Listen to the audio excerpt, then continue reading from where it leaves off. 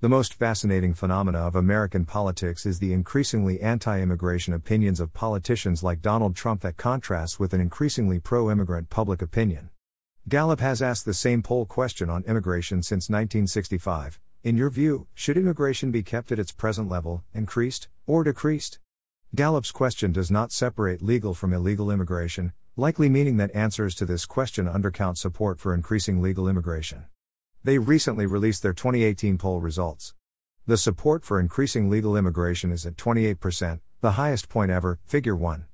Support for increasing immigration is just 1 point below support for decreasing immigration, well within the 3-point margin of error, 95% C.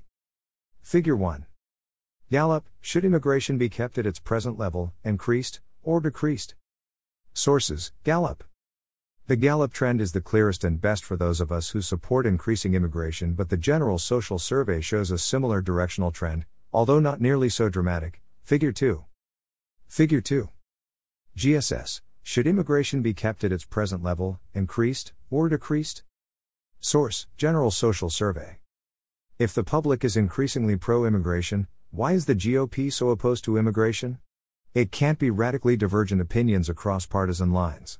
According to the Gallup poll, 65% of Republicans think immigration is good for the country compared to 85% of Democrats.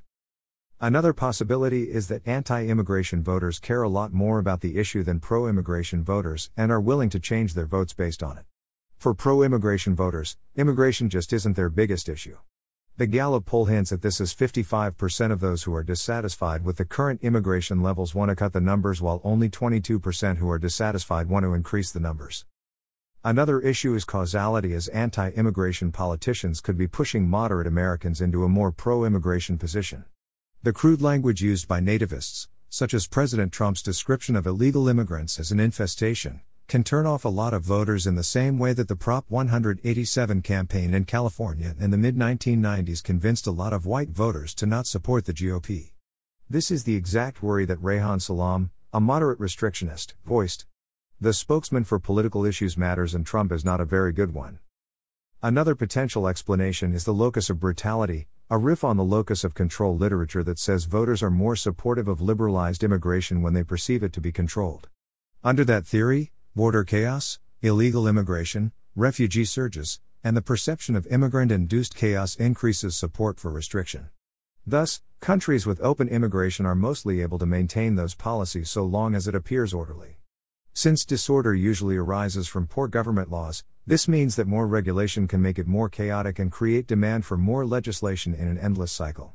That locus of control pattern could be countered by the brutality of immigration enforcement, such that voters become more pro-immigration when they are confronted with the government's brutal enforcement of immigration laws.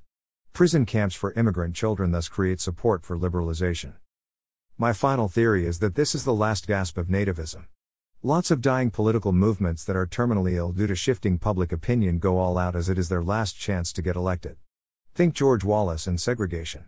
During the 2016 campaign, then Senator Jeff Sessions said that that was the last chance for Americans to get control of their government.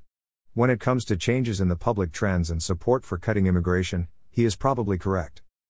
The public is becoming increasingly pro-immigration. The Democratic Party is increasingly reflecting that changing public opinion, while the Republican Party is getting an increasing percentage of that shrinking but sizable anti-immigration minority. There will come a point, should public opinion continue to support increasing immigration, where both parties will adopt this position.